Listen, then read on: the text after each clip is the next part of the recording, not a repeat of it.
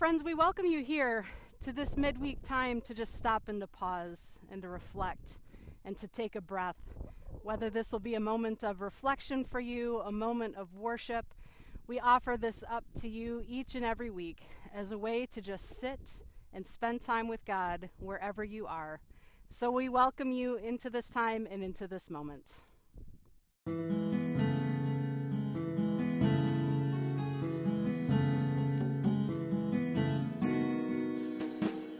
There's a place that I love to run and play. There's a place that I sing new songs of praise. Dancing with my Father God in fields of grace. Dancing with my Father God in fields of grace. There's a place where I lose myself within.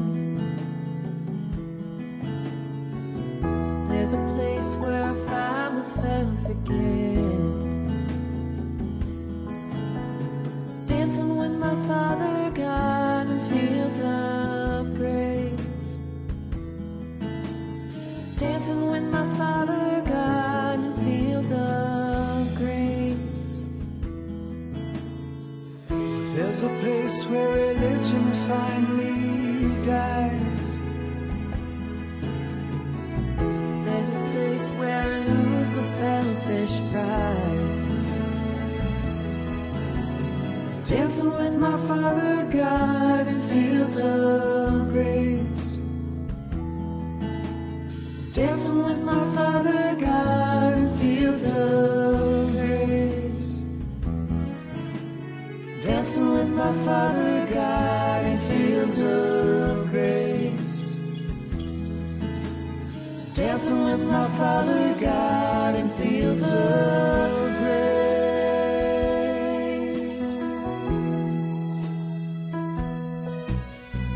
I love my Father loves me. I dance for my Father sings over me.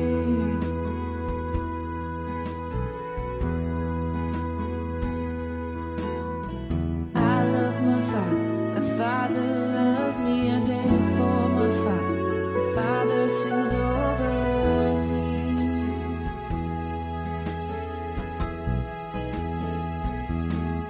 Oh, and nothing can take that away from me. Oh, and nothing can take that away from me. Oh, There's a place where religion finally dies. there's a place that I lose my selfish pride.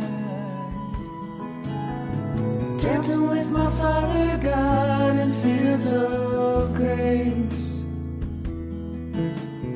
Dancing with my Father God in fields of grace. Oh, come dance with my Father God in fields of grace. Dancing with my Father God in fields of grace. Fields of grace. Fields of grace.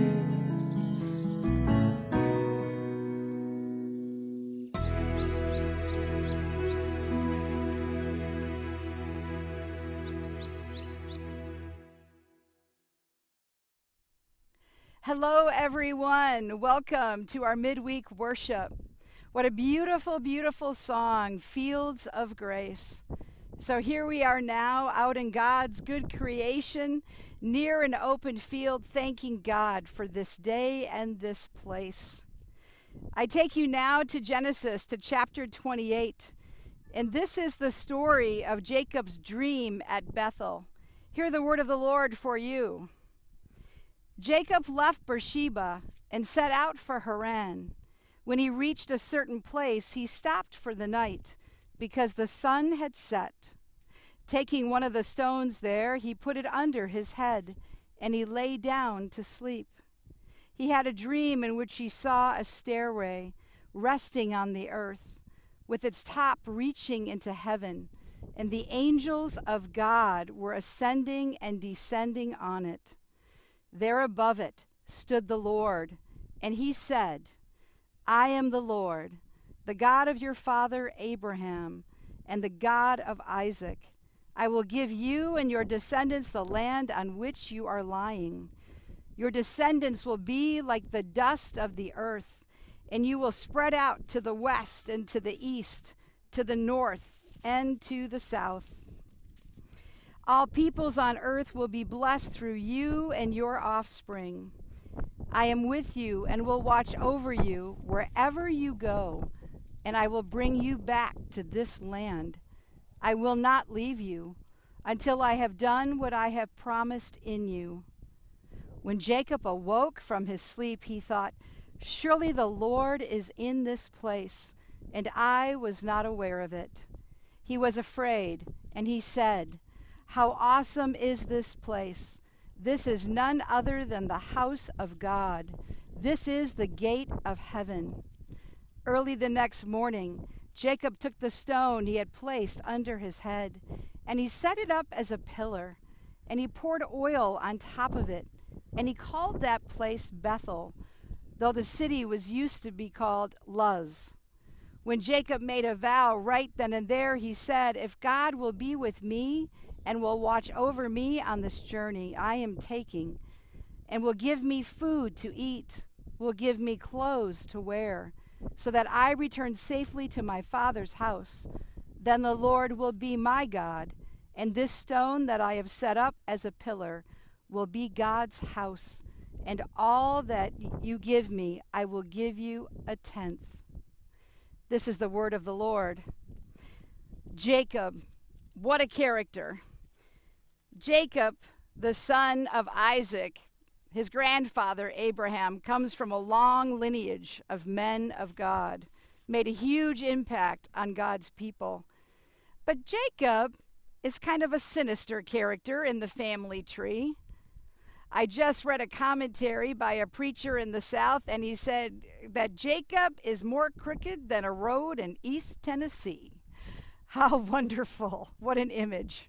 So remember, this is the guy that was the youngest of two brothers, and in a culture where the oldest gets the birthright, he dupes his father, none other than Isaac, and while he's blind and can't see, he disguises himself as his brother Esau, and he steals the blessing and the birthright with his mother's help. Oh, and it doesn't end there. He continues to be a schemer the rest of his life, and he continues to have some success as well.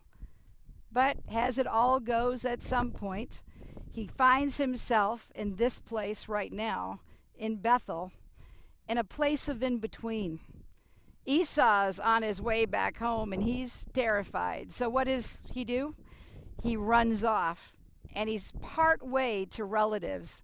And now we find him out in open territory alone.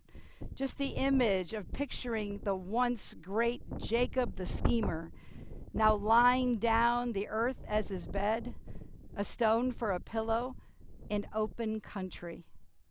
You know, it's really amazing that not even Jacob sees himself as God sees him. And Lord knows we don't see, at least from the description I've given you, all in Jacob, that God still sees. And that's what I mean when I talk about grace.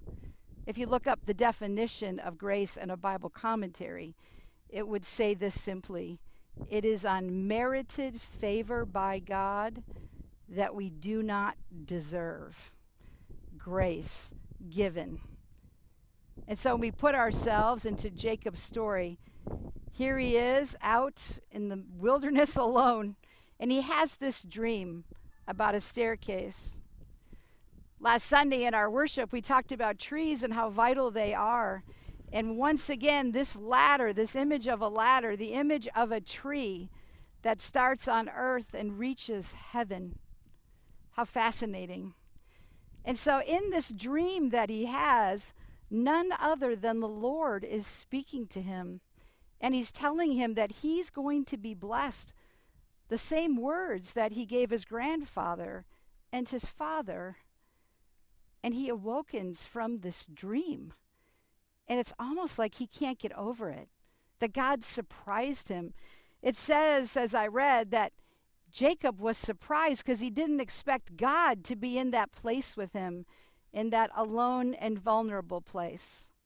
When God could have used that opportunity perhaps to teach Jacob a lesson, there alone and vulnerable, God comes to Jacob in that spot, just as God comes to each one of us when perhaps we're just feeling the weight of the world, or maybe even the guilt and weight of the wrong decisions we've done. When we feel like running instead of staying put, there's nowhere that we can run from God. God will always come out to meet us. And even in a situation where we might think we deserve whatever we've got coming, even then, God can come to us and extend this grace. And that pouring out of grace. What a wonderful image that Jacob in the morning takes that stone and he makes it into a pillar, like a memorial to the fact that God is present with him right out there in the midst of that barren place. And he takes oil. Oil is precious. It's expensive. It anoints. And he pours out that oil over that stone, an anointing. And he said, this is the place where God is. And what we know about Jacob in that moment, as opposed to in other moments in his life, he really takes it seriously. He recognizes the presence of God.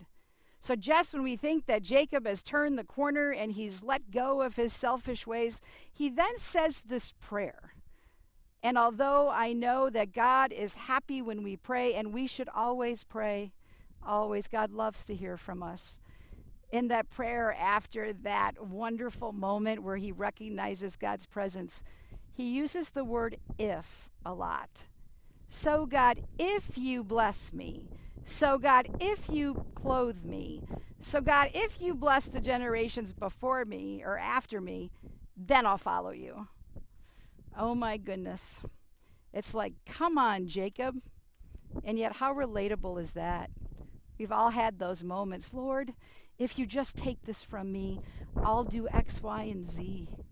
And again, there's Jesus, like in Jacob's dream, like the feeling of being present in the presence of Christ, either with your Bible open or perhaps someone next to you who just is that presence of Christ for you. This grace comes from Jesus, washes over us. And Jesus, once again, gives us a grace we do not deserve. And it changes us. From forthright from that place, Jacob now is going to become Israel. And so even though we can't see Israel lying there in that vulnerable place, praying the if prayer, God still sees all that he will become and all that he will do to lead his people. How amazing is that?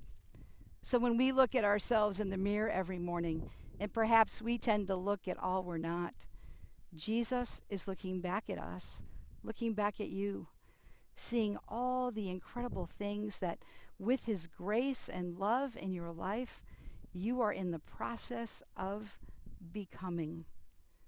How about that? What a wonderful message.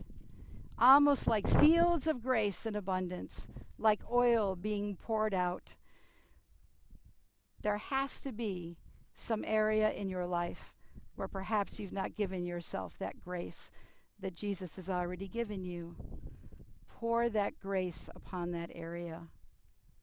And then from there, perhaps there's someone in your life that you've not given a lot of grace. Perhaps this could be your moment to pour out that grace to someone else.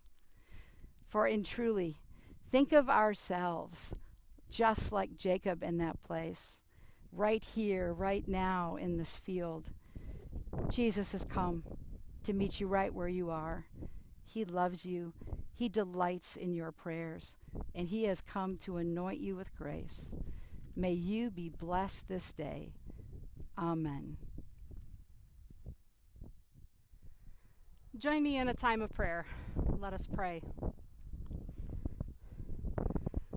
Loving Lord Jesus, you anoint us with the oil of grace, with the grace of your love and the grace of your mercy, and the grace of your holy presence that is always with us in the midst of our brokenness, in the midst of our broken world, in the midst of our broken hearts.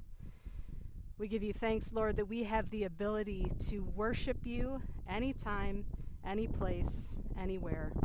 For your whole world is indeed a sanctuary.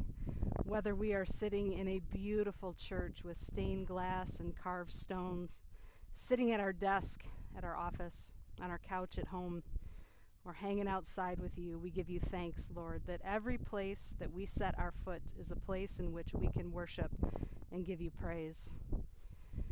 We give you thanks, Lord, this day for just being mindful of your gift of grace, that regardless of where we go, what we do, how we live our lives, that you offer us grace that extends beyond this world. And that grace was made manifest in the life and in the love of your Son, Jesus Christ, on the cross. So we give you thanks this day, Lord. Thank you for blessing us in a variety of ways. Thank you for blessing us with your creation. Thank you for blessing us with your holy presence that never lets us go. All this and so much more, we pray in the name of your graceful Son, Jesus Christ, our Lord, Savior, Redeemer, and friend. And let everybody say, amen. Friends, your blessing. May all of us keep the words that God gave to Jacob.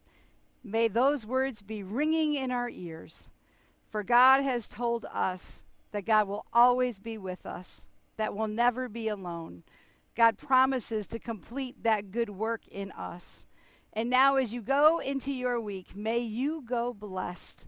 And may all of us really renew our charge to go therefore and to follow God into the world and tapping into God's presence and God's power in all of us.